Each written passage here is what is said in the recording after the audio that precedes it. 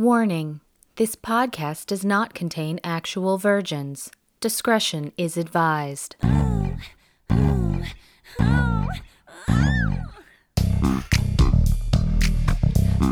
movie Virgins. Can you even believe she's never seen it? Drama, sci-fi, horror, smut.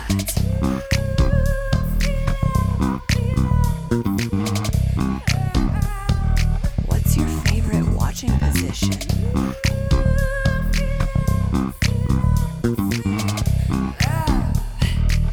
The movie Virgins. I'm Leah Bross, And I'm Lindsay Schaefer. and this is Movie Virgins, a weekly discussion of our first times with movies. Each week, one of us is rewatching the film, and the other is seeing it for the first time. This week, for the 30th anniversary, because fuck, we're old, we're watching one of the greatest movies ever, another Scorsese, because fucking A, it's Scorsese. He does things to you. He does things, I know. The thing that most made me fall in love with Ray Liotta, Goodfellas. And it was released on September 21st, 1990. 1990. Good old 90s. Ah, yes. And I did see this movie in the 90s. I can guarantee you that.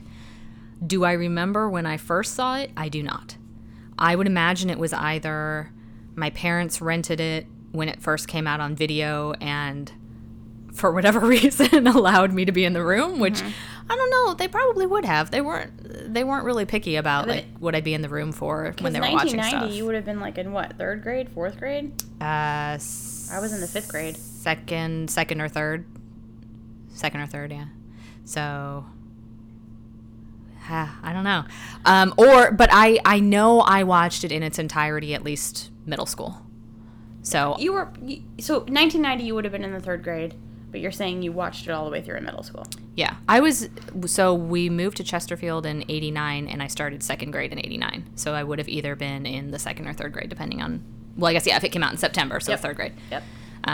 So I may have seen it when I was 10. It's possible, and I just didn't really register all of the stuff. But because it's one of those that I can't remember the first time that I saw it, I imagine that I probably did. I probably was in the room for it, like when I was a little kid, and then, yeah, like I said, didn't really watch it all the way through for myself until probably middle school. So you watched, because this is a lot of violence in it. It's very violent. Would you say that it, because this is one of your favorites, if not your favorite, right? I would say it's a top 10. Okay. So do you feel that seeing this movie at such a young age kind of formed your sensibilities around what kind of stuff you're into? I don't think so. I think I was exposed to a lot at a young age as far as movies and TV go. So it wasn't as shocking or evocative as I think it would have been for somebody who maybe wasn't raised on some more adult entertainment. And of course, when I say adult entertainment, I'm not talking like, fucking porn or anything. I mean, like, my parents let me watch, and I don't think they necessarily let us watch things so much as they wanted to watch stuff, and if we were going to fight them on bedtime, they would just let us be in the room. But yeah, I remember as a really small child watching LA Law, Twin Peaks, a variety of television shows that maybe weren't totally appropriate. I mean, I saw LA Law. This shit is No, way I know, worse than LA but Law. if I'm saying I was introduced to LA Law when I was, 4 or 5, it kind of carries on. Plus, we had in the neighborhood, so my brother's almost 2 years older than me, and then we had friends of ours in the neighborhood who were older than us who were really into like Schwarzenegger and Van Damme, and so I remember sneaking off to their house. I don't even call it sneaking off because we were just going over to their houses to play. And then you would watch. But we would go down in the Bloodsport. basement and watch, Bloodsport and Kickboxer and Rambo and a large variety of Chuck Norris pictures. Is that what we're calling them? They're not films. Pictures. So there was a lot of violence in what I watched as a kid, and maybe it's just me that I didn't really hone in on it in a way that some other kids might. because I'm not a violent person and I wasn't a violent kid. I didn't get into fights or anything like that either. But I do think being exposed to it at a young age means it didn't really affect me as much. So it's not like when I sat down at, I don't know, 13, 14, whatever age I was when I actually paid attention to Goodfellas. It's not like when I sat down and watched it, I was thinking, oh my God, this is so violent and so, why are they so mean or anything like that. Nor was I particularly affected by the language.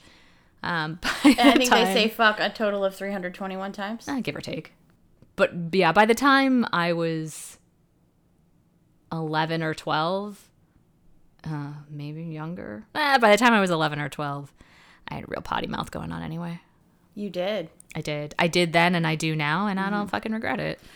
So what was it about this movie the first time? So like the first time you watched all the way through and paid attention to it when you were 13, 14, did you feel a connection then? Were you in that moment like, yes? Yes. And I would say within a few years was when kind of the mafia lore kind of obsession sort of took over. And there were a lot of different movies that played into that.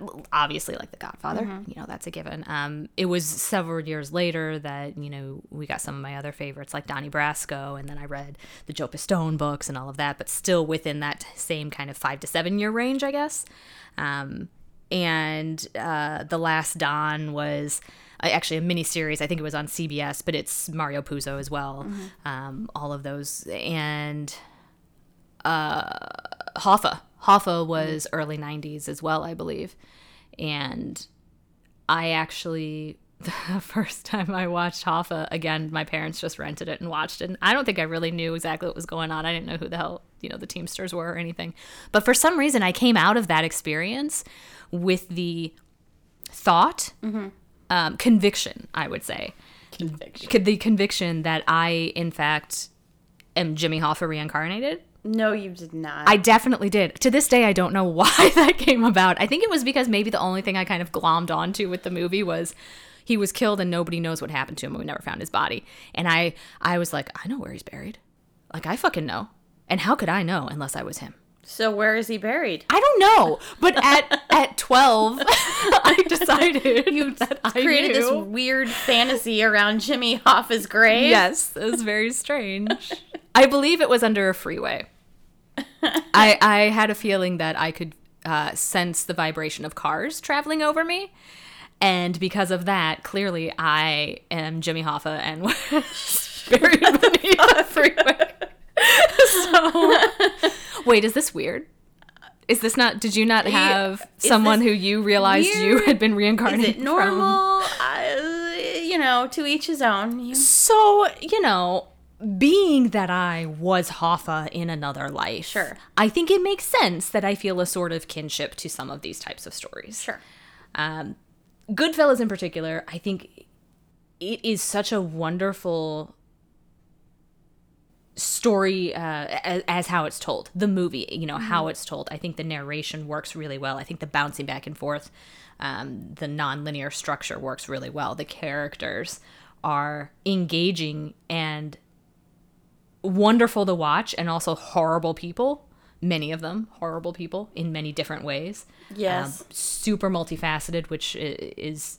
So for me, anybody who hasn't figured it out by now, I guess, from any of the movies that I've chosen, obviously a lot of the stuff that I like is just fun, but I more than anything am character driven when it comes to movies, television, books, anything. Like, if you don't have fully fleshed out characters and believable characters and characters that I can both root for and maybe hate and really try to dig in and understand and have difficulty understanding, truly multifaceted characters, if you don't have that, I don't give a shit about your movie.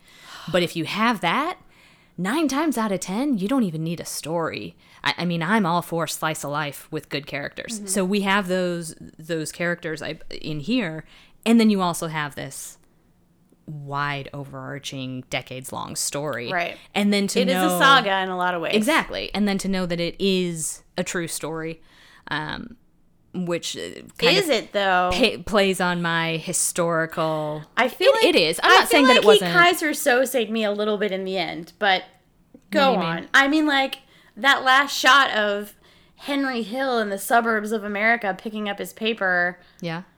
I just had this moment of like, is it real? Like, is Oh this, yeah. No, did you? So you don't know anything about Henry Hill then? I mean, I know what I saw in this movie, and I know what a little bit I read in the IMDb trivia. But I guess the point I'm making is, I know that this stuff was happening, but did it happen in the way that he told it? It did and it didn't, I'm sure. Yeah. I mean, that's the same of There are anybody's two story. sides to every story. Exactly. Lindsay. Yeah. So more many sides to yes, every it story. is. It is a true story in that these were real people for the most part, at least. I mean, yeah, sure, there's some artistic license taken with any film. Yeah. But basically, the story itself is true, and it is an interesting one, and it is very much slice of life too that you get in deep with. Oh, yeah. What the mafia was like. And I think this is, you have something like The Godfather, which really harkens back to The old, and in a sense, originals. in a sense, the good old days, which is a stupid thing to say because this is a criminal organization and they're not good people. But I think the romantic ideal, Yes. you get that from The Godfather, and of course. almost like the Don Corleone, the Marlon Brando's Don. Right, because you haven't seen I De haven't Niro's seen- yet. Yeah. Which is his absolute, and I mean, for somebody like Robert De Niro, it's hard to pick kind of a penultimate. Yes, I did see that Pacino was a possibility to play Jimmy Conway. I in saw this. that, yeah. Which And I doesn't was like, surprise they're me. just, the world is trying to fuck with me when it comes to De Niro and Pacino. But I followed along, was not confused. You've seen Heat, though, right? Uh-uh. Oh, you haven't? Oh, we're putting that on the list, too. Because both of them together, I don't know, you might not be able to follow it. Heat was a movie that my mom really liked. It was great. Anyway, the Don Corleone in The Godfather, in that character is very, to me, an upstanding kind of person, and that situation felt very organized. The feeling I got as this movie went on was it felt very disorganized. Yes, and that is a lot, has a lot to do with how organized crime has progressed throughout the years, too, which is, that's why I say that it's a great evolution or a sign of the evolution. Right. So this is the next kind of generation of that and what happens in that generation. And once you start getting into the 60s, and I'm not sure when RICO laws started, but I want to say it was the 60s. So you start getting more into no, I guess they didn't. In the 60s and 70s, there was a lot of RICO going on, a lot of fear related to it. I guess it would have been more in the 40s and 50s that it really started, getting people for racketeering. But there was a shift. Yeah, there was definitely a shift in organized crime where we're going from kind of, and it's funny because you can see it in this movie too. Mm-hmm. He says in the beginning, all I ever wanted was to be a gangster. And he's talking about the ideology kind of these guys and how, it's not really about crime and it's not about protecting criminals. It's about protecting our community. And, the cops can't do anything, so we're going to protect them. But he has that idea in mind. And they hit me over the head with their philosophy. Thank you very much, Scorsese. And I heard it plenty of times. But it's because it's from his perspective. I know, but it was a little heavy-handed. Go on. Oh, see, the reason I love it is because it's from that perspective. And I think that's part of what the narration really does for this story too, is I watch this movie and I don't feel like a storyteller is telling me about what these guys were like. I feel like these guys are telling me about what they were like. And in that sense, I don't accept it as though what they're doing is right in any way, but I accept it as that's who they are. Does that make sense? Yeah, no, and I know we're getting this sort of first person. So we're getting this first person narration from, I keep wanting to call him Hank Hill, Henry. couldn't be less of a Hank, from Henry, and I guess I just kept wondering if it was necessary. And then Karen shows up, and I get to hear her inner monologue too, and I'm like, why? But I understand that. So then I'm like, is this the story as it was told to the law? Is that what this is supposed to be? No, it's more the story from interviews within the book. Okay, but I guess I felt like maybe that a lot, and I think it's how I will feel about all Scorsese stuff. It's too long, and it's really heavy-handed with the philosophy. He says so many things, and I don't need all of that. Like, I could have gotten it.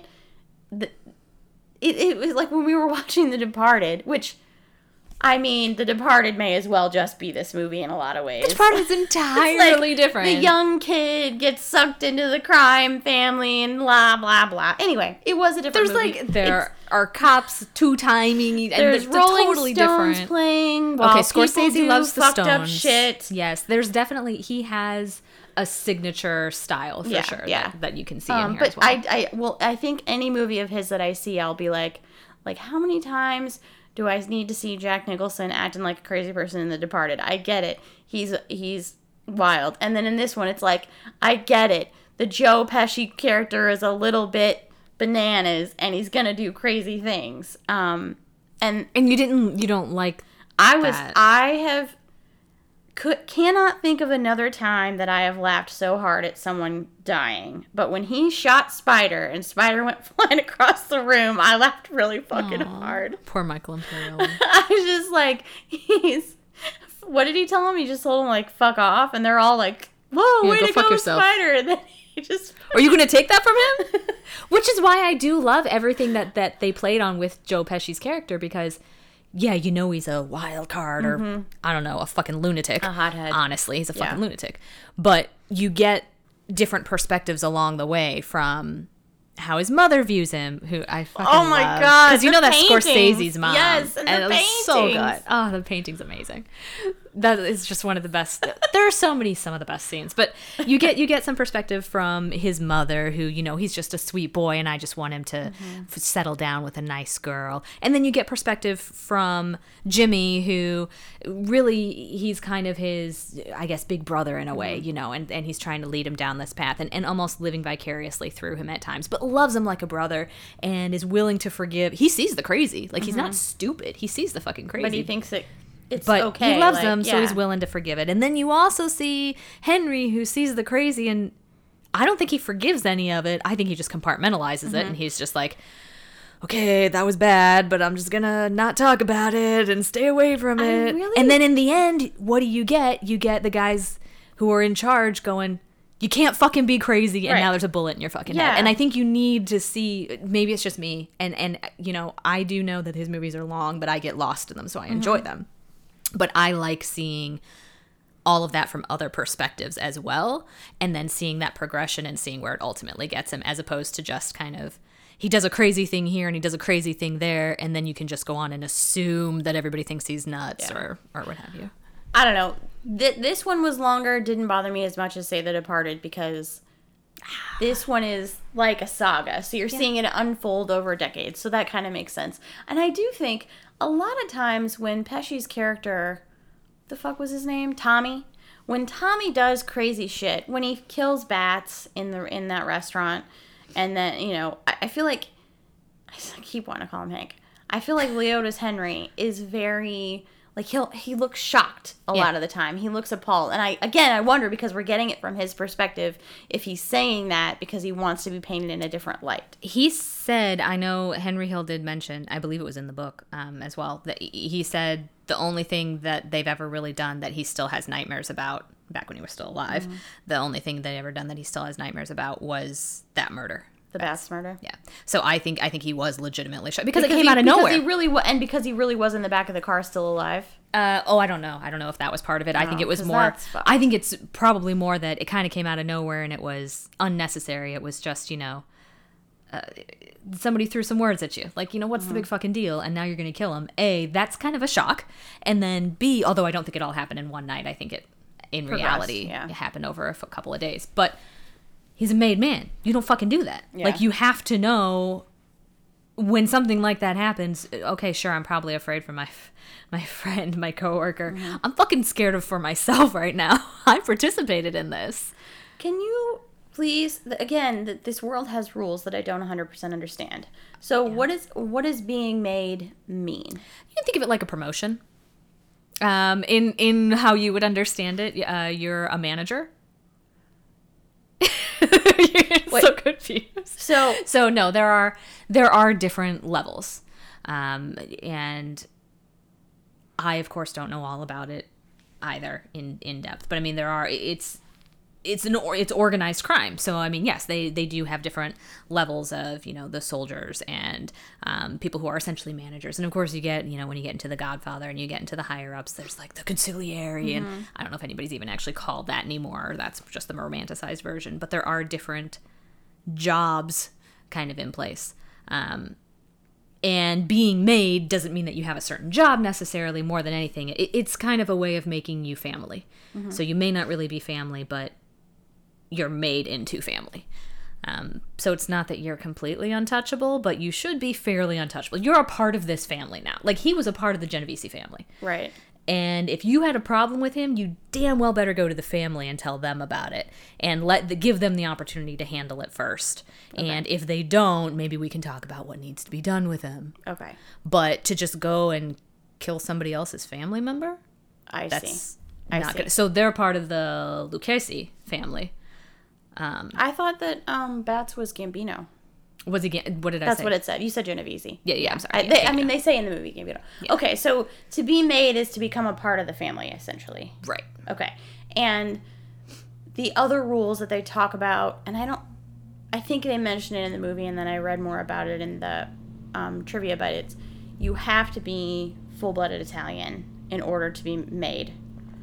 But I guess they changed it later on where your father has to be Italian and you have to have an Italian name. Yeah, I saw that was in the trivia. I don't know if that's legit or not. Yeah, I don't know. Yeah. But I know that traditionally, yes, you have to be Italian. And I do think it's when Henry is talking about, it's when the back half of the movie where he's scared for his life, rightfully so, and he's talking about how if you're in the mob, you're not going to see it coming because it's going to be your friends, it's going to be your family, and you're not going to know. And then we do get to see that in with Tommy. Mm-hmm. None of them knew that Tommy was going to get made, but really they were going to cut him down. And there's so many times. I mean, there's something. So here's the thing: it's crime and it's murder and it's terrible. But there is also something that I find very. There's something about that I like, that they're cleaning up their own messes, taking care of their own. I think that is something, it's almost admirable in a world of obviously not admirable experiences. I do think there is something admirable about taking out your own. It's like the idea of, it's like an old Yeller situation, like, you put your own dog down. Exactly. It's just really, I guess it's interesting to me. It's just such a tradition of violence and machismo. Yep. and like, it's just pure theft. I mean, they're just like destroying people's livelihoods and businesses and just taking, and Leota says, you wanted it, you took it. And he's talking, what am I going to miss most about the life? I could have anything I wanted, whenever I wanted, and if you want it, you just take it. And that was what he learned at a very young age from this group of men. And I just don't like the idea of... You feel like it was glorified? Yeah, of course. So I think that's a problem with the individual watching it. And what I mean by that is, I think I got a problem? Yeah, I think you have a problem. Am I funny to you? Not really. No, I think it's the problem you have with Scarface. Scarface has become this idealized movie among like drug dealers and gangsters, sort of, because they see this lifestyle as being this sought after lifestyle, and here's this guy who's so great and he's so cool and he's so awesome and this and that. And De Palma was trying to show you something that was fucked up and gritty and not cool. But if you only see the cool in it, that's what you're going to see. And I think you get a lot of that from this too. And if you are watching it with, I'm not saying you're an immature person, but I mean somebody who, like, I didn't get a lot of the subtleties, of course, until I was older as well. I don't know that I necessarily thought that it was so super glorified when I watched it when I was a kid, but I also don't know that I thought that much about that.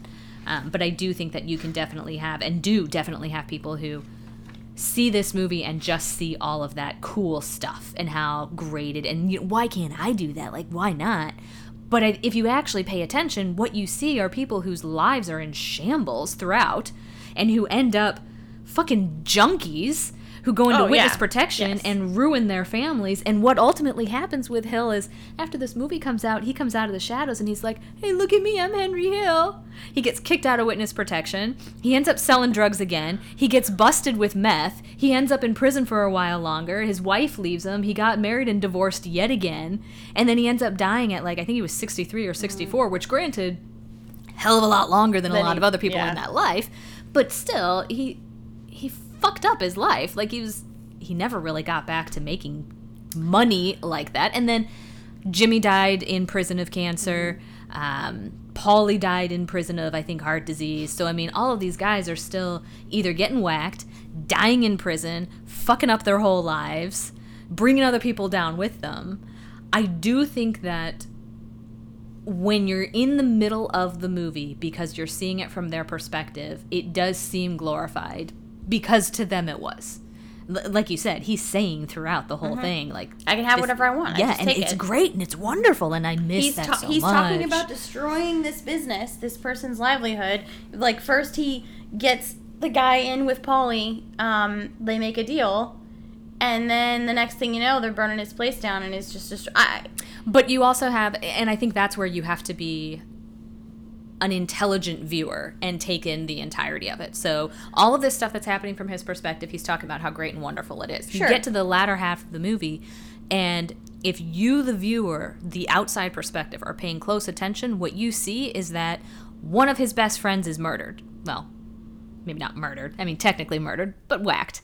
And Talking about one of Tommy. one of his best friends was going to kill his wife, probably going to kill him, killed all of their other friends as well, just to cover his own ass. Yeah.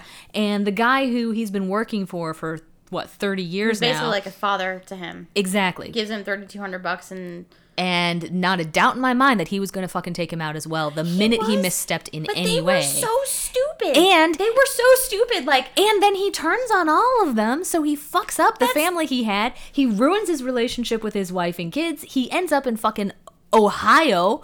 Like, he didn't pay like he should have, because when you murder people, you should probably pay in a different way. But the point is he's talking about how great things were, and this is where he ended up. And I think the outside perspective of that, the smart perspective of that would be, this guy's fucking crazy. He's saying all this shit's great. He's not. He's blind. He's in denial. technically he's an uneducated guy who's just been in crime his entire life. Sure, yeah. And I guess, and then I also feel like that his family, quote unquote family, were a bunch of idiots too, because they kick him out, essentially, give him basically, here's $3,200, which isn't anything, and don't kill him right away, so then he can turn on them. Like, why the fuck didn't they get rid of him as soon as they could? I don't understand it. It wasn't exactly common for people to turn state's evidence. It was pretty damn rare. So I don't think that they were ever really expecting him to do that. And if you look at where he was at that stage, too, he was certainly faltering financially. Nobody was probably going to believe him. He had his own legal troubles to deal with, and he was a fucking junkie. So Yeah, they're he probably... definitely- And if there's one thing that organized crime has had over the years, it's an inflated sense of ego, each and every one of them. So yeah, they're probably thinking, like, nobody's gonna believe this fucking guy anyway. He's Even a though- nobody. He is virtually a nobody. But they had all the wiretaps and all the, like, it was really dumb. I thought Yeah, they yeah. were really, and I think you're right. Well, I and think that's ego why got in the way. Yeah, and that's why Paulie never had a phone. Like, he knew about the racketeering laws. He knew better than to have a phone in the house. He knew that people are going to tap you. I loved the introduction to the world, like the introduction to Paulie, where they're talking about, like, he doesn't take any phone calls. He only talks to one person at a time. And I'm like, oh my God, Lindsay, it's your dream life. Oh, right? You gotta have a Nobody bulldog, else knows. hang out by yourself, like, hang And out- nobody knows exactly what's going on. So one guy tells you what somebody else says, Yes. and it's the fucking truth.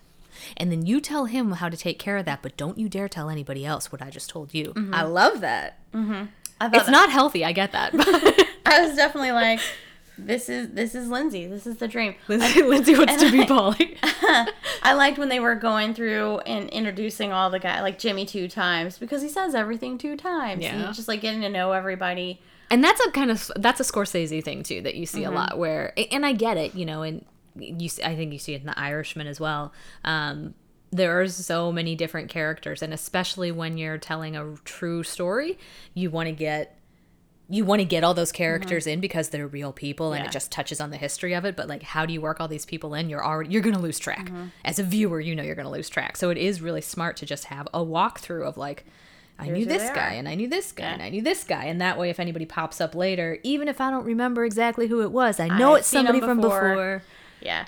The other thing I was thinking about when we were first seeing like Tootie and Polly and getting to know those old, like when it was when you're seeing young Henry kind of first getting in, I was remembering the St. Joseph's Parade in New Orleans. Do you want to tell everybody what you did at I that don't know what parade? you're talking about. Oh, you don't know what I'm talking about? No. Wasn't Frankie Valli or something who was the marshal of the parade or something? Was But- he? I don't even I feel remember like that. yeah, but it was so it's a Catholic parade, right?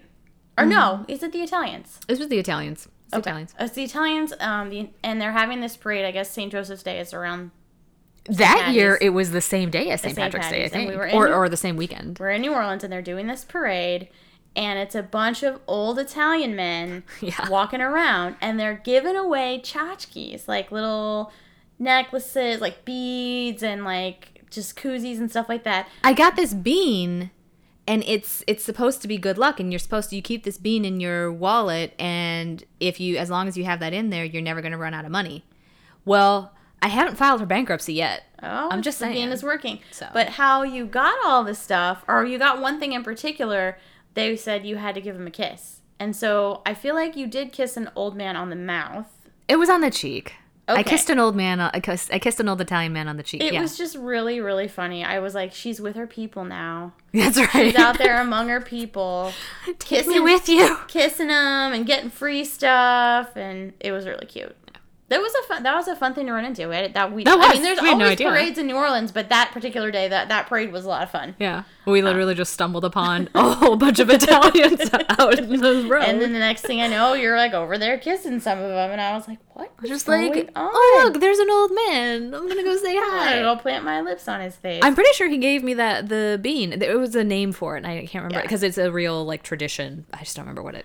Yeah, that was a lot of fun. So when we were meeting them originally, like initially in this movie, And he said it was something special for me, which is something that like no, but you get that charm Yes. here too. And I don't know if it's just an Italian thing or if maybe it's a little bit of a wise guy thing or maybe it's just a certain generational thing. Yeah. I don't know what it is, but yeah, it's nice if Yes. somebody's like he slipped it in my hand and he was like this is just for the something like this is just for the really pretty girls or something. It was something fucking like that where it was so kind of creepy but also really cool. You're like, "Thank you." Yeah, I was like, cool, Oh thanks. my god.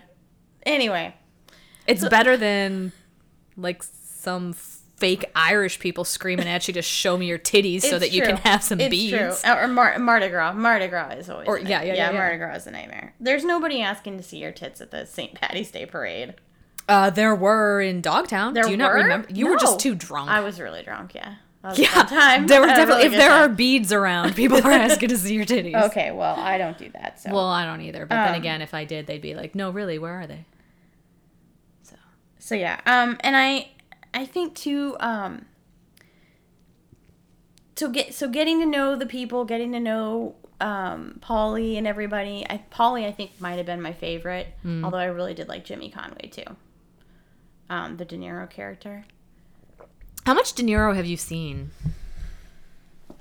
Not too much. I haven't seen much Ray Liotta either. And my favorite GIF, I don't know, maybe not my favorite, but probably top 5, is the one of Liotta laughing maniacally at Joe Pesci in the club. The laugh that he even the first time I saw this, I remember thinking like, what the fuck is he doing? That laugh is just what the fuck is this? It's maniacal. Yeah. It reminds me of, because I think I've seen him in a couple other things, but I really like him as Shoeless Joe in Field of Dreams when they're talking about how like, yeah, Ty Cobb wanted to come play, but none of us liked the son of a bitch when he was alive, so we told him to stick it. Like, oh, I always enjoy that line. So he's really great at shoes. He's wonderful in this one. Yeah. He really is. Like, I believed it. I believe that he's Henry Hill, and he's so pretty in the beginning. Those bright blue eyes. Oh, God. Yeah, I know. He just is really, really charismatic. Yeah. And so okay, so we're watching the movie right now. So this moment where they see her neighbor at the club, That fucking Karen's guy. neighbor at the club. Yeah. And then later on, she comes to him and she's upset because He pushed her out of the fucking car. he's a dick to her. And so Henry goes to the guy in his own driveway and beats the shit out of him with the gun in his hand, Yeah. and then gives it to her and tells her to hide it. And what is she? And we get it because we can hear her in her monologue. She's saying it's hot. I'm turned on by it, Which I think is great. I think that's something that. So I know I've talked in the past about Scorsese not knowing a woman from a hat. Like he Yes. doesn't understand. I wanted to talk about this. Yeah, and he doesn't get women at all. And I think the saving grace for him here is That she's a that real she's person. a real person. It's hard to screw up a real person. And maybe he did screw her up somewhat, but yeah, exactly. You didn't have to. He didn't have to build a woman. Thank goodness. But I do think it's great that you know, whether you like the narration or not, I really appreciate hearing that from her, because I think if you don't get a little bit of her internal monologue, if you don't get those ideas of, it was scary and I know it was wrong, but I'll be honest, it was a turn hot. on. And then later too, you know, he's cheating on me and I know that I should leave, but I don't want anybody else to have him. Like, I'll be honest. There's nuance there. I that, still think yes. that he's just so attractive, and I gotta be with him, and he's mine, and you can't I show guess- that, and I think they do show it in a lot of ways, but I also feel like, especially for a movie that's so male dominated, directed by someone who doesn't really know what women are, in a film that, let's be honest, this is made for men more so, just by virtue of it being a male dominated cast and the story and everything. I think if you want to get certain things across about how a woman thinks, you may have to be a little more heavy handed. Yeah, I guess it breaks my heart that he couldn't just show us that. And I wonder if the monologue weren't there, if I would have figured it out, like picked up why she was staying with him. But there's still lots of nuance to that, even though it's there. She's essentially telling me her feelings and motivations. Yeah. So okay, fine. Like, because you might think, why would she stick around with this guy? Why would she put up with this crap? Well, and I think a lot of what you get about her personality too, it's not even just that she's not telling you this is who I am and this is my personality all the time. telling how she Sometimes felt. so when she's sitting there with all these other women, she's not overtly saying, I was looking down on them and I didn't think that they, I thought they were terrible people or poor She's just people, like, or it wasn't what I thought it would Yeah, be. she's just saying, like, they look worn out, and And here I'm beat thinking, down, and they keep saying things like, if he found that out, he'd kill him. He'd kill me. right. Yeah. So you really are just getting how surprised she is by this Yeah, life but that she I- clearly rushed into. I really do think we could have gotten it without the monologue. Anyway, Oh, I think we could have. That's the way, but that's the way that the movie was built, and I appreciate that, especially for a movie that is already 2.5 hours long, Yeah. too. I need you to go ahead and ask me a question, and I'm embarrassed to tell you the answer, but ask me, who plays Karen Hill in this movie? Leah, who do you think plays Karen Hill in this movie? Most of the movie, I was writing the name Deborah Winger in my notes. You just saw like dark brown hair. They look so much alike. They do, I mean, I could see a hint And of they it, have but a very similar sounding voice. for one thing, Deborah Winger's probably like a good 6 inches shorter than her. So and even though I saw Lorraine Bracco's name in the opening credits, I'm still like, Deborah Winger. I don't know if I like her in this, and just like, I think I would have recast this role, because I really didn't know how I felt about her until like maybe towards the end. I was thinking, love her like, in this she so finally much. she opens up and it gets better, but yeah, I thought it was Deborah Winger for her. And then at The one difference point, is Deborah Winger is like a crazy hothead in real life. Lorraine Bracco's just good at playing Deborah one. Winger's like farting in people's faces on set. Yeah, I guess I just and then I opened it by IMDb and I read it and I wrote in big capital letters in my notes, Lindsay, I legit thought it was Deborah Winger most of the movie. And you were also going to talk about Pacino and how great he was as Jimmy. And I'm like, if it's not Pacino and De Niro, it's fucking Winger and Bracco. I can't win. who'd you think Joe Pesci was? First of all, Joe Pesci was not the young 20-year-old buck he's supposed to be playing in this No. film. I was like, come on. I mean, come on. I don't buy her as being like 22 in the beginning either. She looks better than Pesci. God. Well, I think that's in general. When they first introduced De Niro, he says he was in his late 20s at the time, and you're looking at him like, are you sure?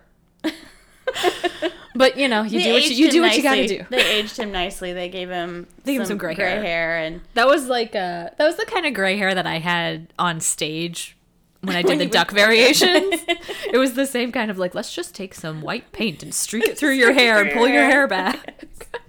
Yeah, no, their relationship. So when he first takes her out, first of all, the first date that's like a bus. Oh, it's not great. And then she shows up and chews him out, and he's immediately attracted to her and talks about how she has Elizabeth Taylor's eyes, and he's da da da da. And then that first date where it's all one take, where they're walking into the club, the Copacabana, and they're sitting there watching, and and I loved all the shots of people in the Copacabana watching people sing, like the old style crooners, and I read that it was Bobby Vinton's son who was singing instead, and I think he was lip singing, but oh my god, and I just but to see them wrapped, just kind of watching it and enthralled by it, it made me so Meanwhile, happy. we're sitting here with a movie on, playing on our phones, something else going on in the background, and we're still bored. Yes, I know, but also I miss live music so much. There's just something about it. But anyway, I just to see the beginning of their relationship and how they fall in love, I really enjoyed that. I think the other thing that I love about her character in particular too is that I don't like her character. So insofar as I don't really connect with her, I guess is what I mean. Or if I were her friend, I'd be like, what the fuck are you doing? Yeah. That kind of stuff. But I really like that. I think she did it so well. Believably, So in the second meeting they had where she comes and chews him out for not, showing up, and she's 100% pissed at him and yelling and screaming at him. And then by the end of that, just, 45-second exchange, as she backs away, she's smiling and she's flirting. And it's one of those things where I don't identify with that because I might be angry enough to fuck you, but I'm not going to flirt with you. Angry fucking is one thing, but it's not switching. I'm not smiling at you for damn sure. That's not how I roll. And when I see a woman do that, there's a part of me that is like, bitch, you're just rolling shit back for women. You know what I mean? You're making it worse for all of us. Right, yes, exactly. There's a thought in my mind that that's what's happening, but the reality is some people are like that. And I think she did it really well where I bought it was true, as opposed to, because it was such a flip of, I'm so pissed at you. Oh. It's such a, just a complete 180. And it could have been really just fake and distasteful. And yet there was I feel like she did it just right, where I didn't like that she did it. Had I known her, I would have been like, fucking bitch, come on. But I bought it. And I think I got that in different times throughout too, that she would do that, speaking of kind of the nuance. There's the narration that goes along with it so that you get a better idea of who she is or how she feels about certain things. But I do think that she does that throughout, where there's something that needs to be played a certain way and she brings something more to it so that you can tell how conflicted she is. So it's not just her saying, yes, she did say he handed me the gun and it was scary, but it was also hot. Yeah. Those words come out, but you also see her thinking and feeling that in different times throughout the movie too, of I don't want to help him, but I'm going to help him. I don't want to love him. He's an asshole, but I'm so attracted to him. Don't you find it fascinating that Scorsese had to do that with the only female character who has any substance in this movie? He doesn't do that with any of the male characters. And you can say he does it with Henry, but it's just interesting to me that, does he think that she's not that good of an actress, that she can't give us that? What are you talking about? The narration? Yeah. Henry does that too. He talks about how he does, but that is him. It's and that's his story. I guess I just... Well, yeah, but it's her story too, because she's his wife. They both basically turned state's evidence. They both ended up in witness protection. I know. I guess I just... And he said... He's such a fucking piece of shit. They're all such pieces. And I don't just mean the mafia shit. I mean staying out, drinking, having a girlfriend in an apartment. Oh, Saturday, that's for the wives, but Friday's for the girlfriends. And that's all of them. It's just what they do. No, you know what? Fuck you. It's gross. It's really, really gross. It was I get it. 100, and that's again why I like getting it from their perspective, because I want the truth. I want to know what your life was like, and I want to know how you felt about it. I don't want it whitewashed for people. Like, why the fuck would I watch that movie? But I'm still gonna, I'm gonna feel things about you based on that. The girlfriend's apartment, the way that it was decorated, ugh. Well, and then you see their apartment later after he gets out of prison. With like the rock wall that like comes and there's an entertainment center with all the liquor. It's just, but it's such a sign of the who we time. are and what we value. Yeah. You have small children living in this place. Yes. Come very, on. very, ugh. The wallpaper, like the metallic, shiny metallic wallpaper. But yeah, their relationship was really interesting. To see where they end up in the end with, they're fucked up on coke and they've got a fucking woman with a baby, other people's babies. It's great. Fucking moving that shit. Who lets... I understand. Jesus. She was their babysitter. So, of course, she's babysitting for other people. So, I understand that. It was the 70s. Things were they're- different then. But who lets your babysitter take your kid on a flight somewhere? I don't know. Stressed out parents. I guess. I mean, we're talking, what, Philadelphia to New York? How long is that? Like an hour and a half or something? I guess she said she was taking him to the zoo, maybe? So there were lots of Oscar nominations, but the only win was Pesci. Deserve it, do you think?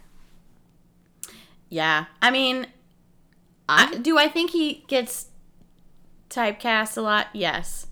I think he's so excited to get made, and he's got his suit on, and then he shows up, and in that moment, he's like, oh, man, or something like that, and then they nail him, and so I'm assuming he realizes in that moment that that's the moment, but that he's fucked, but he's just so great at just being right on the edge. And I read in the trivia that scene where he's like, am I a clown to you? Do I amuse you? That they had talked to him and Liotta about doing a little bit more. Like, they didn't tell anybody else that they were going to do that, so the reactions of everybody being quiet were real, which I thought was really, really great. So to see him do that a few times where he's like, oh, he's a little bit crazy, he's a little bit on edge, and you already see him kill bats, and then he just just slaughters poor Spider after shooting Spider in the foot. I know.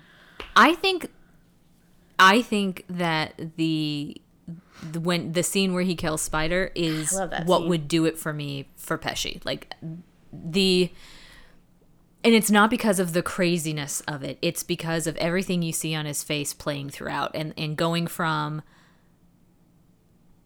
just joking around, because he was just joking around with the kid, to being really taken aback by this kid standing up to him, to hearing his friend say, what are you going to do about it? What are you going to do about it? And not registering that he's joking, and then going and just flying off the handle and getting super heated. And then you come to him he goes through like everything within a 30-second time period of, well, he was fucking with me, he deserved it. Well, what's the big deal anyway? And it's just the way it is. And this was your fault because you were egging me on. And finally comes around to it was an accident. He says it's a fucking accident. Yeah. So the way, and you can see in his face too that there is a hint of, it's regret, but it's not just regret. It's like, I gotta bury this. Like, I feel like you can see in his eyes that he's convincing himself that it just was something that had to be done, it happened, and it was an accident, and now I just need to forget about it because otherwise I'm going to feel bad about it. He does feel very inhuman in a lot of ways. He doesn't seem to be bothered by, because, like, Henry is having these reactions of, like, shock and awe when people get killed in front of him,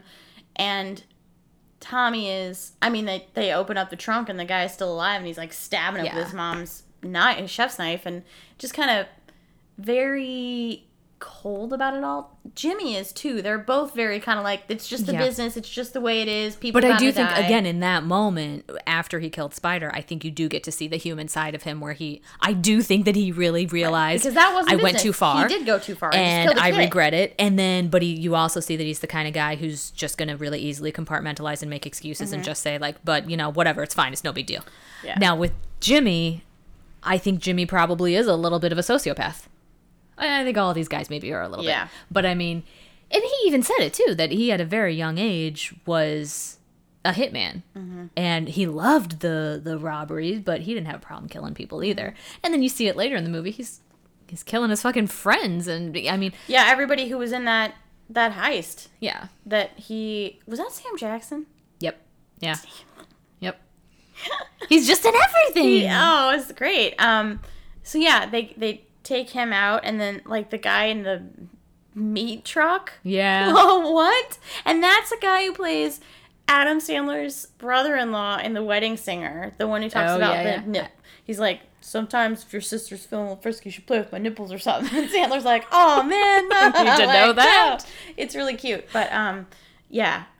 It was the couple in the pink car. So that is probably my favorite. It's not even a full scene, but my favorite moment. That is my favorite moment. Just the two of them in the car. It's gruesome. The music that's playing, the far off shot of kids coming in and just seeing an abandoned car, and you know what that car is because you already saw it. You saw the pink car. You know something not good happened, and then when you get in close, you don't just see the guy, but you also see his new wife, who you know didn't really have anything to do with it. So there's that kind of, it's everything. It's a cumulative moment kind of for the business, so to speak. It's a little bit of a heart-wrenching moment because this woman was murdered alongside and she didn't really do anything. It's also a moment of, what are these kids going to think? Is this trying to show me kind of a bit of the downfall of organized crime? Because we are now in the early 80s, and yeah, people started turning on them, and more and more arrests were being made, and there was a bit of a collapse within organized crime. And so when you see these kids come up, are you seeing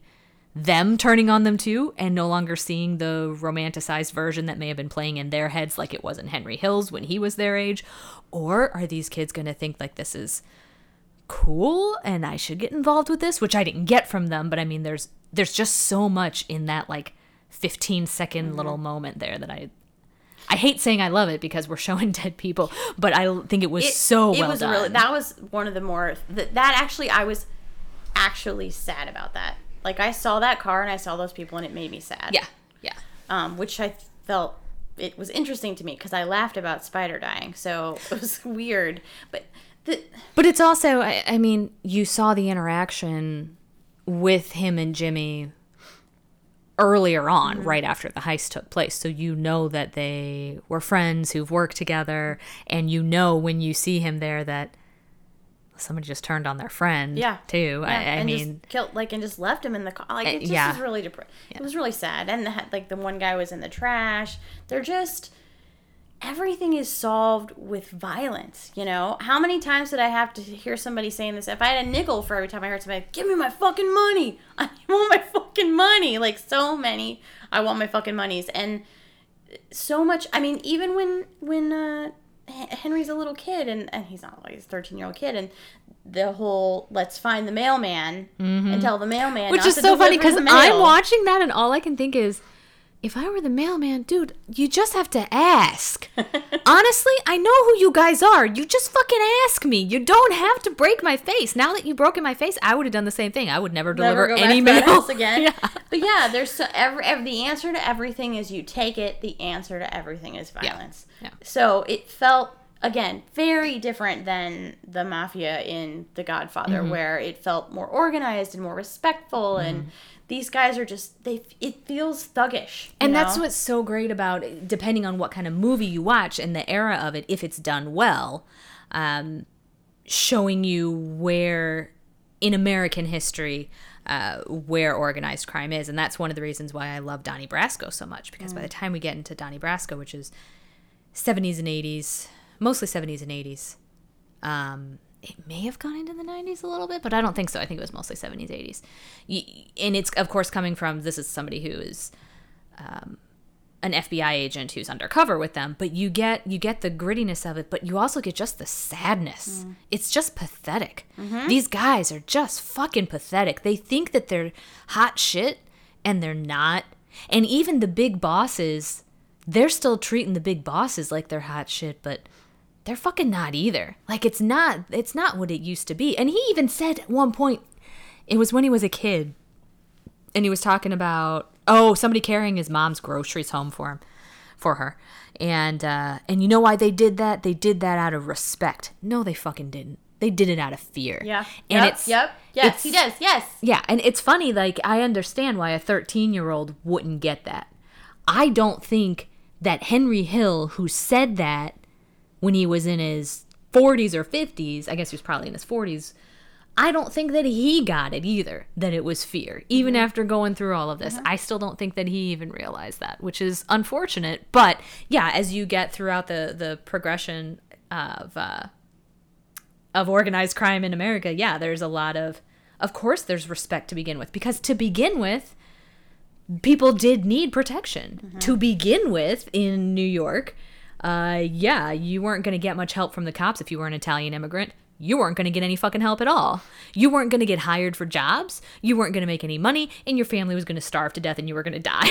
So of course I'm going to respect people who are helping me and my family to survive. And then it eventually evolves into just money, money, money, money, money, violence, violence, violence, violence, violence. Take, yeah. At one point, after she's in the family, Karen says, we were together all the time. There were no outsiders. It started to make everything feel normal. Yeah. Is this a cult, Lindsay? I think it could be argued that any tight-knit group, in a sense, could be a cult. I think the term cult, people use it in a negative way, obviously. You know, it has a negative connotation to it. Because you believe that something nefarious is going on or something unhealthy is happening. But a lot of people will use it to refer to things that maybe aren't necessarily unhealthy. They're just things that you don't understand. So I think, yeah, the term cult could be applied to a lot of different... You know, we've talked about the company where we work at. We've joked about people drinking the Kool-Aid. Like, that's a cult joke. But the truth is we're just saying that there's a certain ideology that's present there that you either buy into or you don't. And if you buy in, you're part of a cult.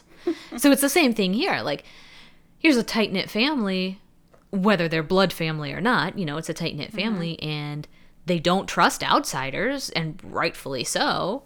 So it's just them, and they do have a certain way of life and a certain way of doing things. And yeah, being in that tight-knit group probably is a little bit unhealthy. Taking out, of course, all of the truly unhealthy things of murder and violence and drugs and all of that. But in that sense, is it a cult? Sure. So what else? The music, obviously. Love, yeah. Yeah, there's some Stones. I heard some Iron Butterfly. Yeah. It's Sid Vicious at the end, right? Yes. Yeah. Because they couldn't get the original. Oh, the original. Sinatra wouldn't Which give I them think the that rights. I like the Sid Vicious. I think it version works of My perfect. Way. Yeah, I think it was really great for where they ended up in the 80s. Yeah, it was good. The Coke, Deb Mazer. I love her. Their first meeting where he's kind of so good. He gets aggressive with his girlfriend on the bed in the bedroom, which is so fucking weird. You go over to visit your friend in her new apartment, and her boyfriend like jumps on her on the bed. What are you gonna think? I'd be thinking like, who the fuck is this guy? She was into it. All of these women were. And again, it's the power, too. I don't know. The power, man. How this is him telling the story, so who knows? I think the women who were there probably were into it. Because if you weren't into that lifestyle, why would you be hanging out with those people?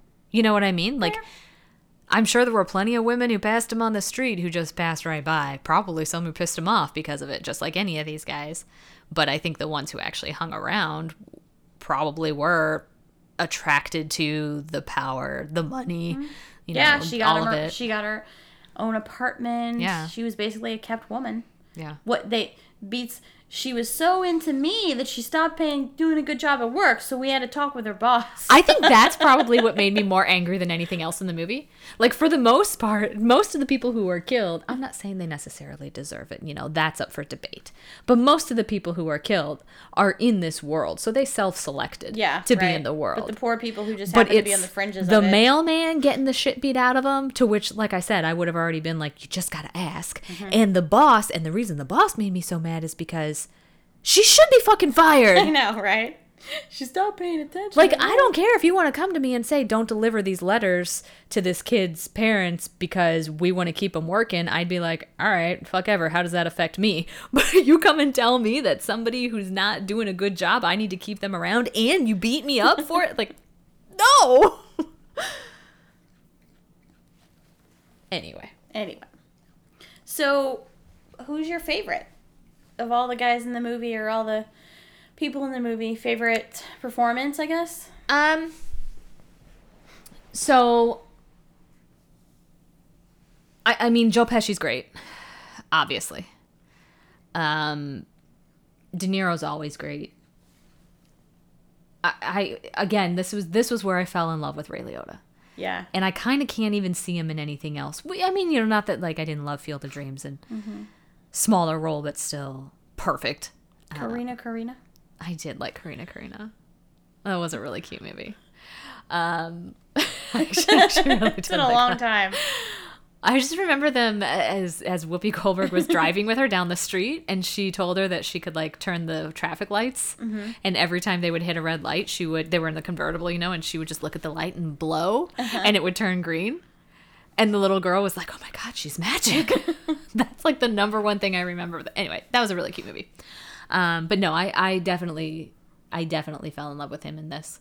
I think it's a great performance. I think he has such an amazing voice.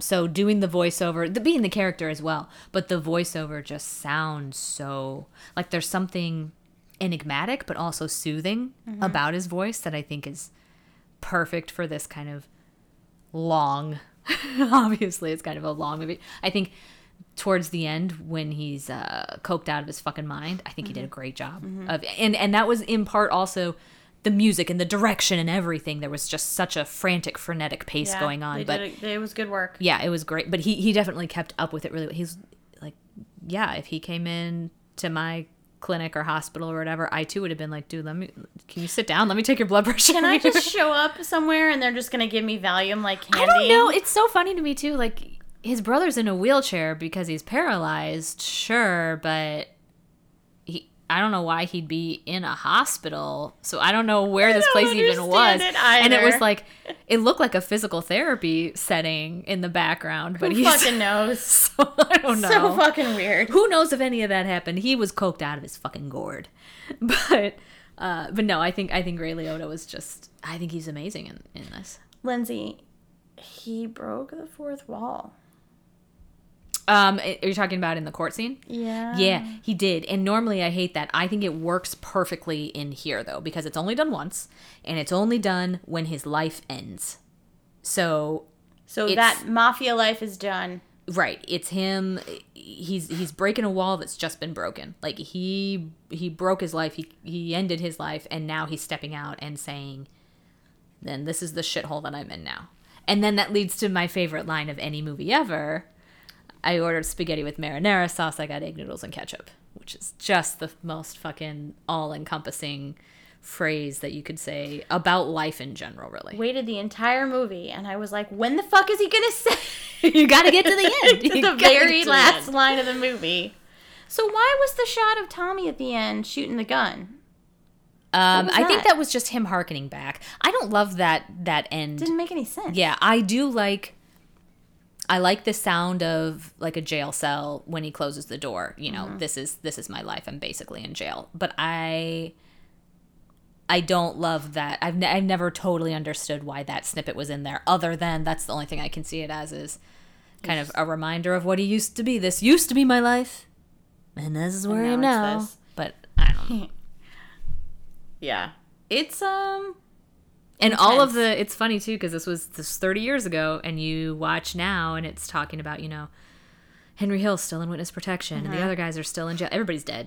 Yeah. Everybody's fucking dead now. Yeah, I didn't look any of them up, but the end, when you're reading all of that, I was like, yeah, that was a long time ago. They're probably all toast at this point. I liked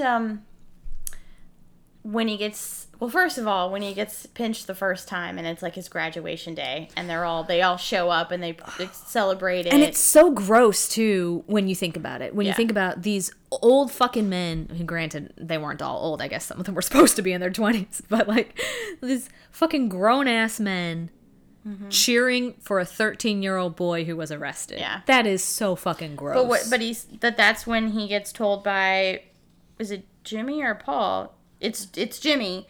Never rat on your friends and always keep your mouth shut. Mm-hmm. That's what Jimmy says. Like, these the two greatest, the two greatest things in life. It's good advice, man. So, it's advice to live by. So yeah, so that was really interesting. And then when he does get tossed in the clink, what does he get sentenced to 10 years because they go to Tampa and almost feed that guy to the lions. Yeah. And then they get pinched for that because his sister or whatever is like a FBI typist for the Yeah, she was like a secretary or something something. like that. And then says he's going to prison, and I was like, what the fuck is this? This isn't prison. And then I realized it actually was prison, but they got special Yeah. treatment because of who they were.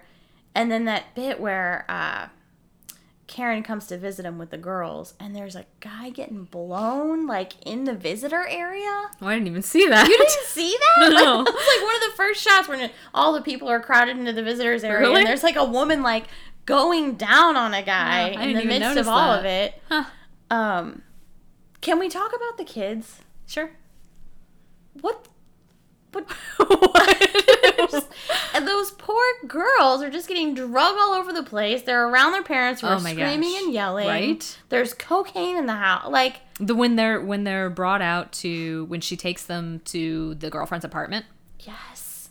and is just like holding them while screaming about what a fucking whore you God. are. I know. That was one of my, I mean, I do have some burning questions for you. And that was one of my burning questions was, Are they crazy fucked up? how fucked up are these kids? I feel like I did see an interview several years ago with one of them. And I feel like she was a little fucked up. I could have made that up though. I don't really know. But I feel like there was, and when I say several years ago, I mean like maybe 15, 20 years ago. I feel like there was an interview with them. Scene where his dad beats him because he gets the letter about school. Mm-hmm. And my question was, is beating your kids ever effective in changing their behavior? Ever? Well, Yeah. yeah, I guess it depends on the behavior, right? Like, Right. Okay. if the behavior is, I don't know, going somewhere and then you beat them so much that you break a leg, like, That it is effective. Sure. Okay. Fair enough. or if the behavior was talking back to you and you break their jaw, come on. Is that not accurate? It's just his dad obviously beat him just because he was mad. Like he wasn't beating him because he wanted to teach him a lesson. He was just pissed. Sure, it was also a different time. I'm not saying he wasn't pissed. I think he absolutely was. But again, we're getting this from the perspective of the kid. And it was a different time where corporal punishment happened a lot. And he may have seen what he wanted to see. Or maybe his dad was just a dick, too. That's 100% possible. Would Henry have gotten involved with the mafia if his mom wasn't Sicilian? Maybe. I mean, Jimmy was Irish. And these guys worked. The stand was just across the street. So maybe. Fair. There were a lot of, so, yeah, you couldn't have been made unless you were Italian, but there were a lot of pivotal Jewish men and Irishmen involved with organized crime over the years. So I would say it was more about where you were, who you hung out with, as to whether or not you would get involved. So in that. if he really wanted to and he was close enough, maybe. In this movie, who are you? Are you Polly? Are you Jimmy? Are you Henry? Are you Tommy? Are you Karen? Not Karen. I would say that for sure. Not Henry, because I don't know why not Henry, but like I don't feel it. I guess, but it would probably be Polly, because I definitely You are. am more You're the insular, quiet, more reserved. quiet, more reserved, more paranoid in a lot of ways. He has a bulldog. You have a bulldog. That's right. Yeah. I was having some feelings about Paul Sorvino while I was watching this, and to be fair, I'd also just seen him as Papa Capulet in I Romeo forgot he Shakespeare's was Ro- in that. and I love him and Dennehy. Yeah, as the I Capulet and totally Montague. forgot about that. But him as Capulet, I just love. He speaks with his little accent, and he just is like He's so great. just He was wonderful. great, yeah. And then when I was reading the trivia, and he was kind of saying he didn't know if he could do this role. He didn't know if he could had the bones to just be so cold and Mm-hmm. cruel, and then he did pull it off. But yeah, he's What does there's it say something- about me that I just said? Like, yeah, I'm probably the most the cold. most- I think it's just what you're saying is you're more reserved, Yeah. whereas Tommy is kind of Yeah, like I bombastic and- absolutely will lose my temper. Yeah. I got fire in me, but you're not gonna see it come out like him. yeah. I don't know who I am. If I could be anybody, I'd want to be probably Jimmy from Probably Spider. I just love they're talking about the movie, and he's like, dance! Like, I know the movie they're talking Right, about. oh, for He's sure, shooting yeah. the gun, and then he shoots him. Although I love that they're like, Shane? Oh, fucking Shane. Oh, it's a good moment. It's a great moment. Great. Anyway, okay. Other He's burning... Michael Imperioli, too. He's just Oh, so I cute. know. He's so precious. So young. Is Polly a good boss? I mean, effective in many ways. Ineffective in many ways. I don't think that...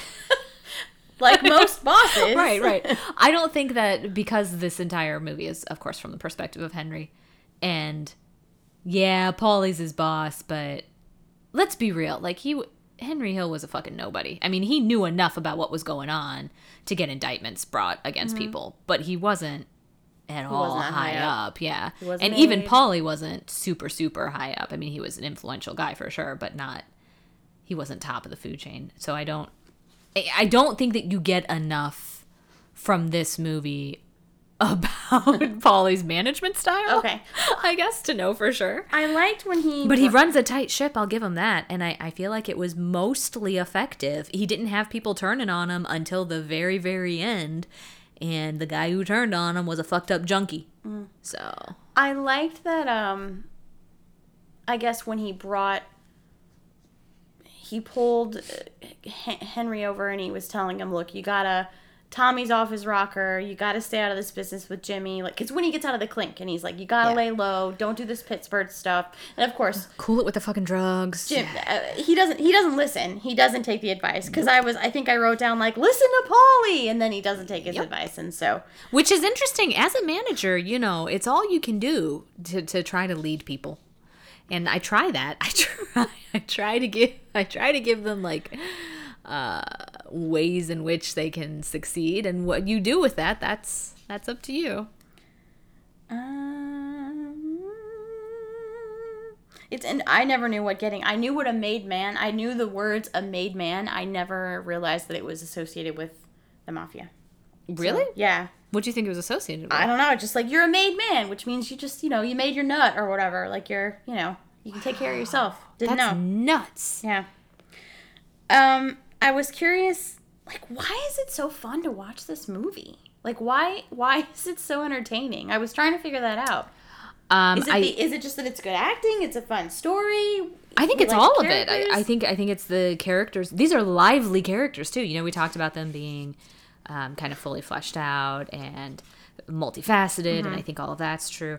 But I think that every single one of them is also like a fucking firecracker, with the exception of, like Paulie is a little bit more reserved, and even Jimmy's a little bit more reserved. But Jimmy loses his shit a couple times too. But you got flying off the screen is Joe Pesci, and in a lot of moments, Henry Hill is also like losing his shit, and Karen is real. I guess firecracker just comes to mind again too. But you do have a lot of big personalities surrounded by other big personalities. So anytime that they get together in a group, it does become really fun to watch because you don't really know what's going to happen. Man, they got a real Sid and Nancy thing happening too. I mean, speaking of Sid Vicious, like Karen and Henry are very, like, they have to be together, but they're not always that great together. But it's interesting to see when he goes off to prison and then she goes to visit him and she just breaks down. And she's like, nobody's helping me. I got nothing. I'm bringing this shit to you. And she's like pulling this shit out of her coat. And he's like, honey, calm down. And she had just seen his girlfriend's name on the guest register for the prison. And she's just like losing it. And he's like, it's you and me, baby. It's you and me. And then they do kind of, it does work out. Like, they are kind of a power couple. I guess. I do wonder about the reality of that aspect of it, of course, because, she follows him into witness protection, but she doesn't... Well, I guess she's with him maybe another... Not full 10 years. I don't know. She's with him for a handful of years after that, but she still ends up finally leaving him.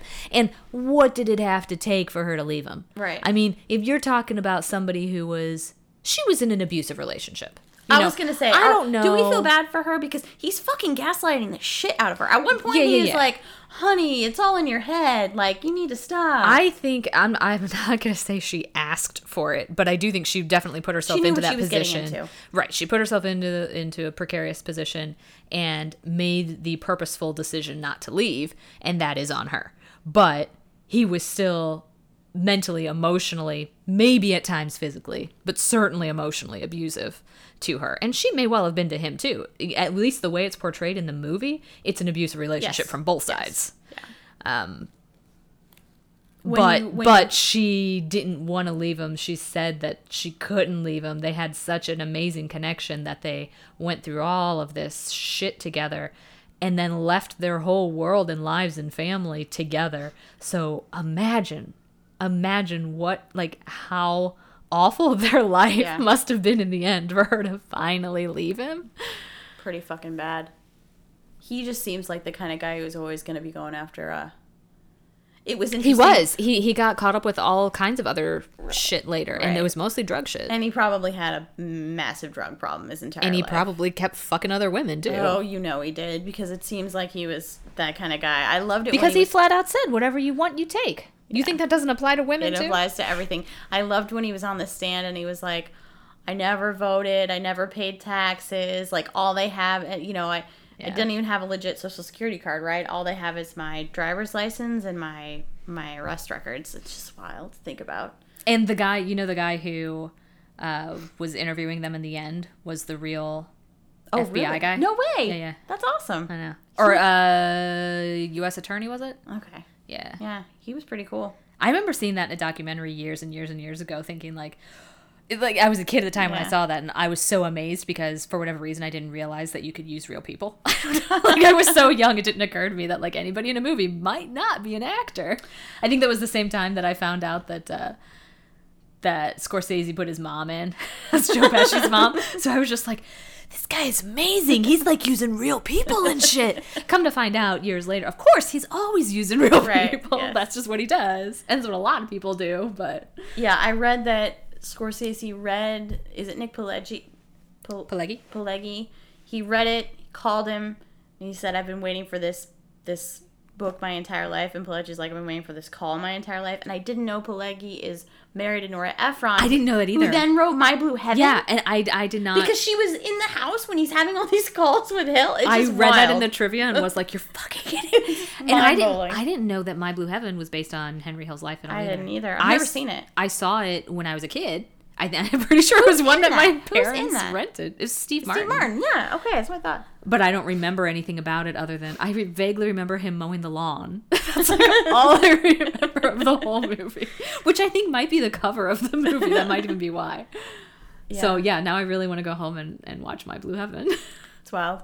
But I guess my last burning question, which I had written down in here, is, do you like Deborah Winger in this role? How do you feel like this compares to the Terms of Endearment? I thought she was better in Terms of Endearment. And this, truly. I'll tell you what I think Deborah Winger was amazing in. Rachel Getting Married. Yeah. Oh gosh, she's so good in that. I don't dislike Deborah Winger. There was something about her. I loved her in Terms of Endearment. And there's something about her in this movie that I just can't stand. And it's probably because it's not her. Maybe. But respect to Lorraine Bracco, because she was married to Keitel, and I fucking love Keitel. Which I didn't know until I read that in the trivia either, that she had been with Harvey Keitel. Because she was married to some other dude, too, that I can't remember. But anyway, I'm like, Keitel, I'm so fucking jealous, because I love Keitel. Yeah. Yeah, oh no, he's great. Let's talk about a power couple. Oh, God, I know. Yeah, she was... Deborah Winger's amazing in this. I just couldn't. I was truly trying to wrap my brain around her and whether I really did, and it was thinking about Deborah Winger. Now that I know that she's not Deborah Winger, and I'm thinking about it, I'm like, yes, she's incredible. For some reason, though, I didn't. It's just really funny because when it comes off as Deborah Winger's performance as Karen comes off as really heavy-handed and kind of fake. It's really rough, but Lorraine Bracco was incredible as Karen. It's good. Yeah, it was a good one. I enjoyed watching it, and That's Scorsese's dad. No way. Yeah. With the meatballs? Are those Yeah. meatballs? The sausages, The yeah. sausages? Yeah. He looks like his dad. I know, he looks like his mom, those too. glasses.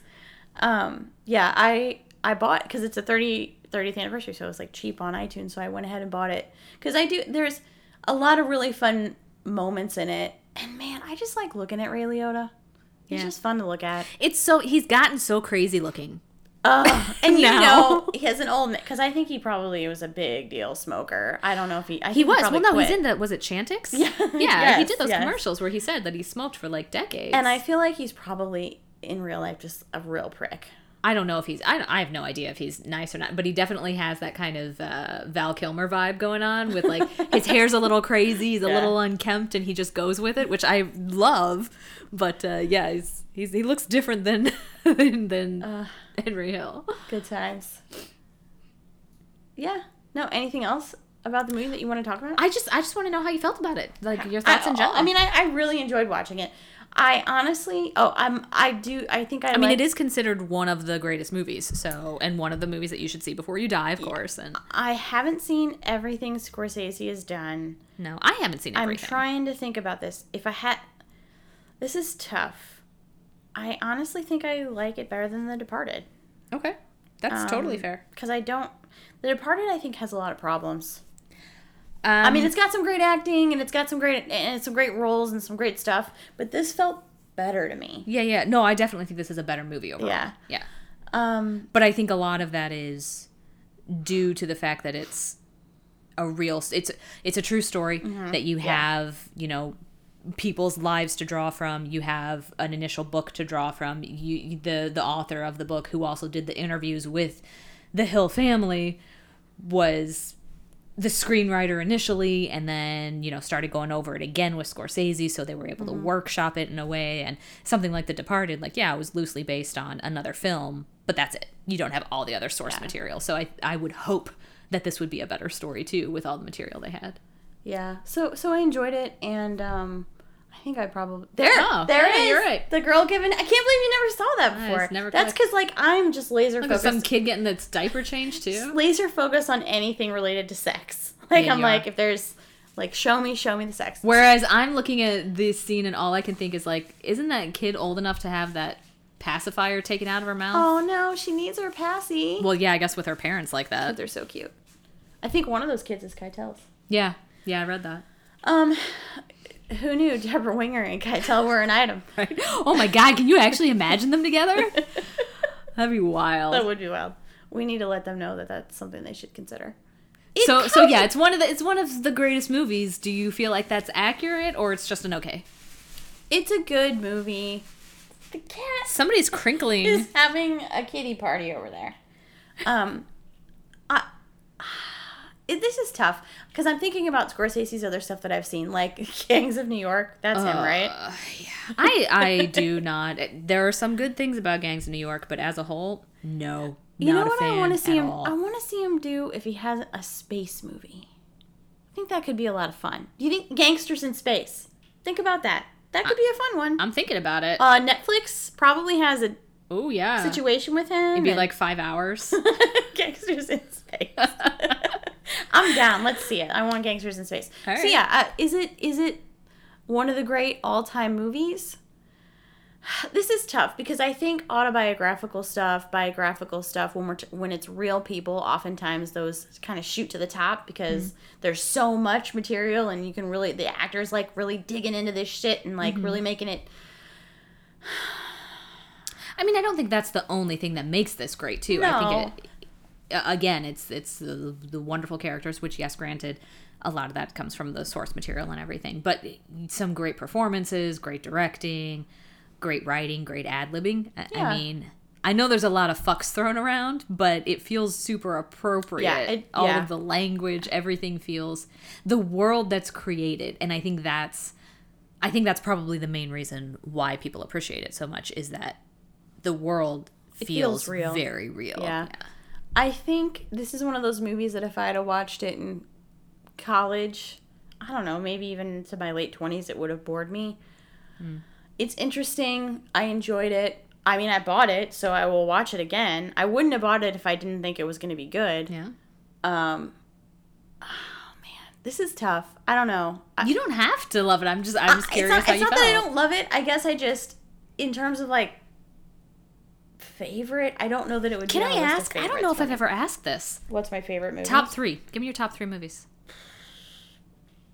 I don't know. Okay, give me 3 of your top 10 movies. It doesn't even have to be the top 3. Just Like for me, it's what movies do I want to watch again and again and that's again? fine. Because there are movies that I've seen that I thought were really good that I don't want to watch again. Okay. Well, like Um, what? So like Reality Bites. I It's love one of your Reality. favorite- yeah. It's up there, and that's I will watch it again and again and again. Constantine. I'll just watch that movie again and again and again. I love Constantine. Yeah, that's a good. It wouldn't crack my top 10, but I love it. That's a favorite for me. So I feel like I'm more like in the genre land when I pick, and I'm not picking things. Okay, so I should ask you what your favorite drama is? Yes, or like I just haven't. I'm trying to think if there are like blockbusters or things that I've seen that I've been like, yes. Well, what's your favorite drama? I don't know. I don't know that I have a favorite drama. I don't watch enough drama. What about like a crime thriller? That's your That's why I'm stuff. just asking if. I don't know that like probably some of the stuff we've watched since we started making this podcast. All right, cool. Because most of what I like, if it's going to come down to it, it's going to be like horror or a comedy or Space Gangster. space gangsters. We can just call it space gangsters. Can I ask you this? What is your favorite movie since we've started this podcast that I made you watch? Of the ones I've made you watch. That's a good question. I'm gonna have to I know it's not super related to Goodfellas, but now I'm just really curious. Okay, it isn't probably Goodfellas. I've been thinking about Saving Private Ryan a lot. Yeah, well, that's a good one. Let's see. So Wind River, Also really good. Sons of Beverly Hills, Dark. Knock Oh, Off speaking of Down. dark, yeah, everybody should definitely watch The Devil All the Time. I'm just saying. and Pen 15. Agony That's not Milk. dark. So watch The Devil All the Time because it's filled with fucking agony milk. And then as a palate cleanser, move on over to Pen To 15. Pen 15 on Hulu. That's right. Um, I feel like I know what it is and what it should be, but I don't want to say until you come across it. Oh, I'm gonna be really disappointed if it's not what I'm thinking though. That's a lot of fucking coke. this is really, really hard. Shit. I don't know. You picked me. Like, this is a really bad time for me because my thoughts have been very scattered lately. And I'm sorry. I think it might be Wind River. Is it? Yeah. Okay. Is that what do you think I was going to I was thinking you were gonna say The Bronze. So I was Just trying because to- it's so Right. funny. If it's a comedy, I'm gonna like. I like the comedies, but if Yeah. I had to pick the things that I wouldn't have watched myself, Oh, okay. it's probably gonna be Wind River. I mean, The Godfather and Goodfellas are fun, but Wind River was really affecting, and I thought really beautifully shot. And And there's something more personal about a movie that takes place in our times with people we can more readily connect to. yeah. So this is the Godfellas. Goodfellas is a fun movie. No, I shouldn't even say that. This is stupid. I know, way it's- to describe it. It's fascinating to watch. Yeah. And fun, and there were funny moments, and there's just really good acting and some really good. Scorsese does do good stuff when he pairs music with moments in film, and he does have an eye for that. So, it's not my favorite director. That's He's an fair. old white I dude. I have certain directors that I love or appreciate or really like their work, but I don't know that I could say I have a favorite director because I feel like I tend to. It's the same way I am with like if you ask me who my favorite musical performer is, I'd be like, I don't fucking know. I don't even know who does songs half the time. I just know what songs I like. So a lot of it's the That's, same like, with movies too, where I'm depressing like, to me. I like the movies, and if I see enough movies made by the same person, I definitely catch on to that and think, yes, I love Scorsese because the things that I enjoy about his films are consistent throughout. And there are enough of his films that I really enjoy, so I appreciate him and think that he's a great director. But I still don't know that I have a favorite director because I really only have favorite movies, you know? I guess to answer that question for yourself, it's if a director makes a movie, do you feel like you have to go see it? Not necessarily. No, I usually put all of it together. You know, is it? I might take that into consideration. You know, that I trust this director to make a good film, and because of that, I may be more inclined to see it. But I'm also thinking about who's in it. I'm also thinking about what the story is. I'm also thinking about just whether or not it appeals to me. You know, like if it's about something that I don't give a shit about, I don't give a shit about it. I mean, Yeah, I don't think there's any. Yeah, I can't say that there's a director that it's for me. It's the same. Is it a movie that's going to interest me? right. And even actors. I wouldn't even say that I have a season pass to any actor or actress. No, I would say more so with actors, just because it's easier. I think I feel like if there's a director I really like and I go and I watch a movie that person directs, you can sometimes see. So like I said with Scorsese, there are certain things that he does that are very clearly him. But with a lot of directors, it's hard to see those things that make them them. So it's not always 100% obvious that this movie is Right. Karen Bigelow. You know, Right. like I don't know that I can identify exactly what it is that You mean she Catherine does. Bigelow? Catherine, sorry, Yeah, it's Catherine okay. Bigelow. I'm watching Karen at the same time Yeah. up here, snorting coke. Karen Hill, Catherine Hill. They're the same people. Yeah, Deborah yeah. Winger. I don't fucking know. They're all. Whoever. It's Lorraine Bracco, Catherine Bigelow, Karen Hill, and Deborah Winger. All the same person. So I don't know that going into it I would think like, well, even if this movie isn't very good, at least I know I'm going to get a good hit of the director from it. Because sometimes you do, sometimes you don't. It depends on the film and the director and how they do their thing. But I think with actors, a lot of times what you like about the actor is the way they make certain expressions, the way they sound look. of their voice, the way They're that pretty. they do certain things. Well, even if it might be an attraction thing too, where like, yeah, I just think he's really hot, so I just want to look at him for 2 hours, even if it's a shitty movie, sure. But it may also be that I know this person's a good actor because of X, Y, and Z, and I know that even if the movie's shit, they're still gonna do X, Y, and Z, and I can identify X, Y, and Z. Whereas I might really like stuff that the director does, but it's hard for me to always identify it. Yeah.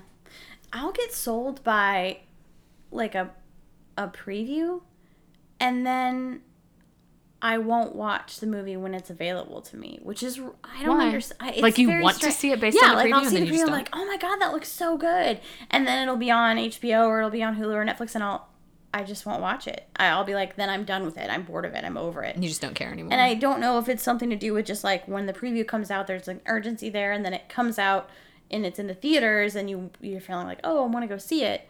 And I would say more often than not, comedies I will watch. But if it's something else that seems more intense, horror or drama, something like that, I probably will be less inclined. Yeah, I don't know. Horror, maybe not. I do enjoy a good horror movie, but yeah, it's just weird. And I can't think of one that's happened recently. Like, I remember I watched the preview for The Nightingale when it showed up on Hulu, and then I was all excited about it, but I never watched it. And then you saw it, and you said it was really good. Fucking amazing. So, yeah.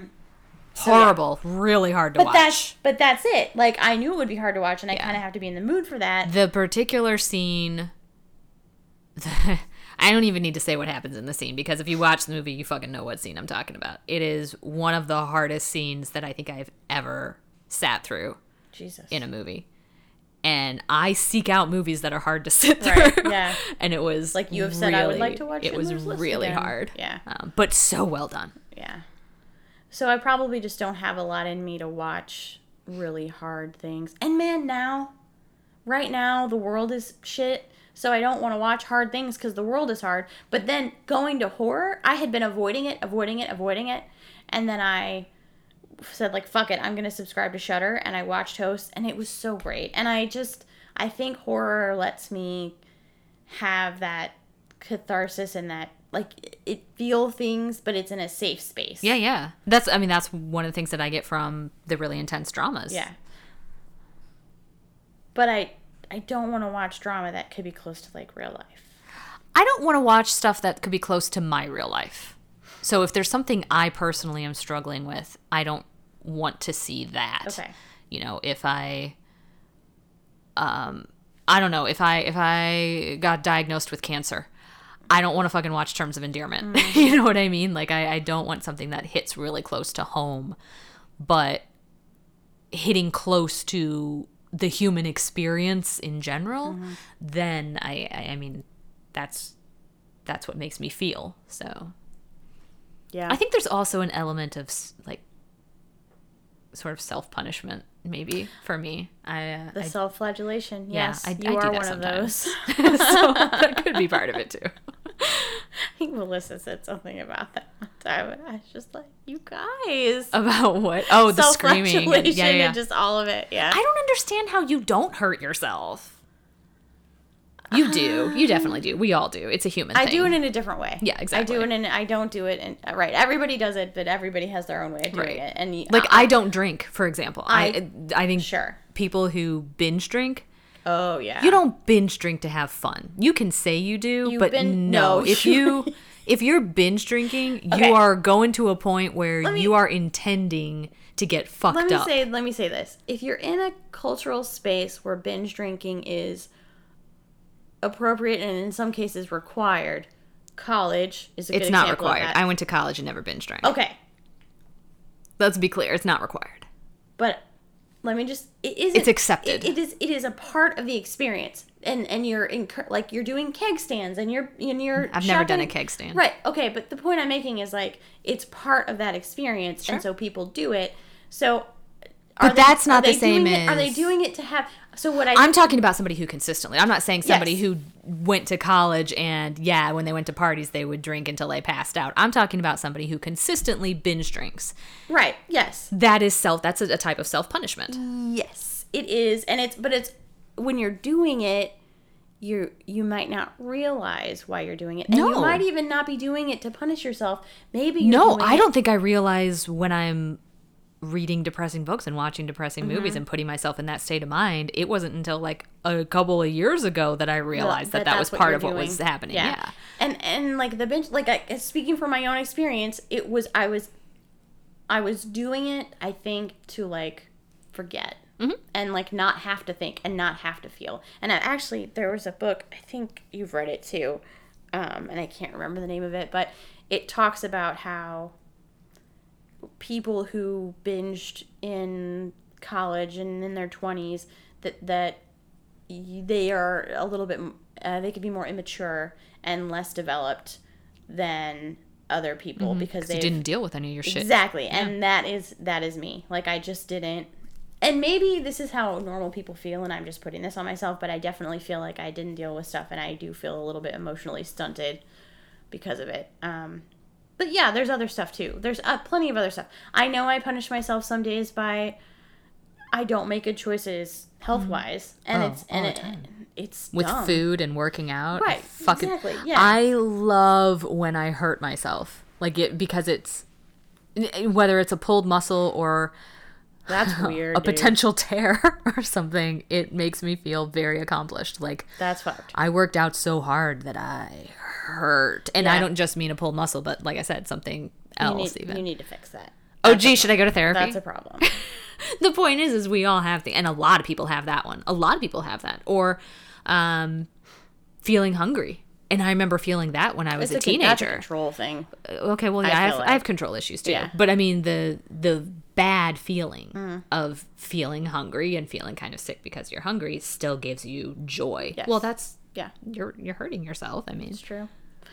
So yeah. So anyway, is Goodfellas a good movie? Yes. yes. Will I watch it again? Yes. Would I recommend other people watch it? Yes. I think it is an enjoyable watch. The only other question I have: Joe Pesci, Yeah. Goodfellas, My Cousin Vinny. Oh, Vinny. Yeah. Okay. Yeah. Or like it's funny to me that he has this and he has My Cousin Vinny, and I first met him in fucking Home Alone.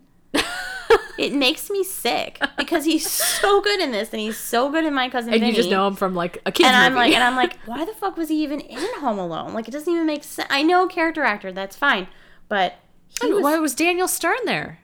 I know, right? Exactly. Whatever. I mean, they probably made a fuck ton of money from that movie. Oh so yeah, good I'm for sure them. with residuals and shit. Fuck.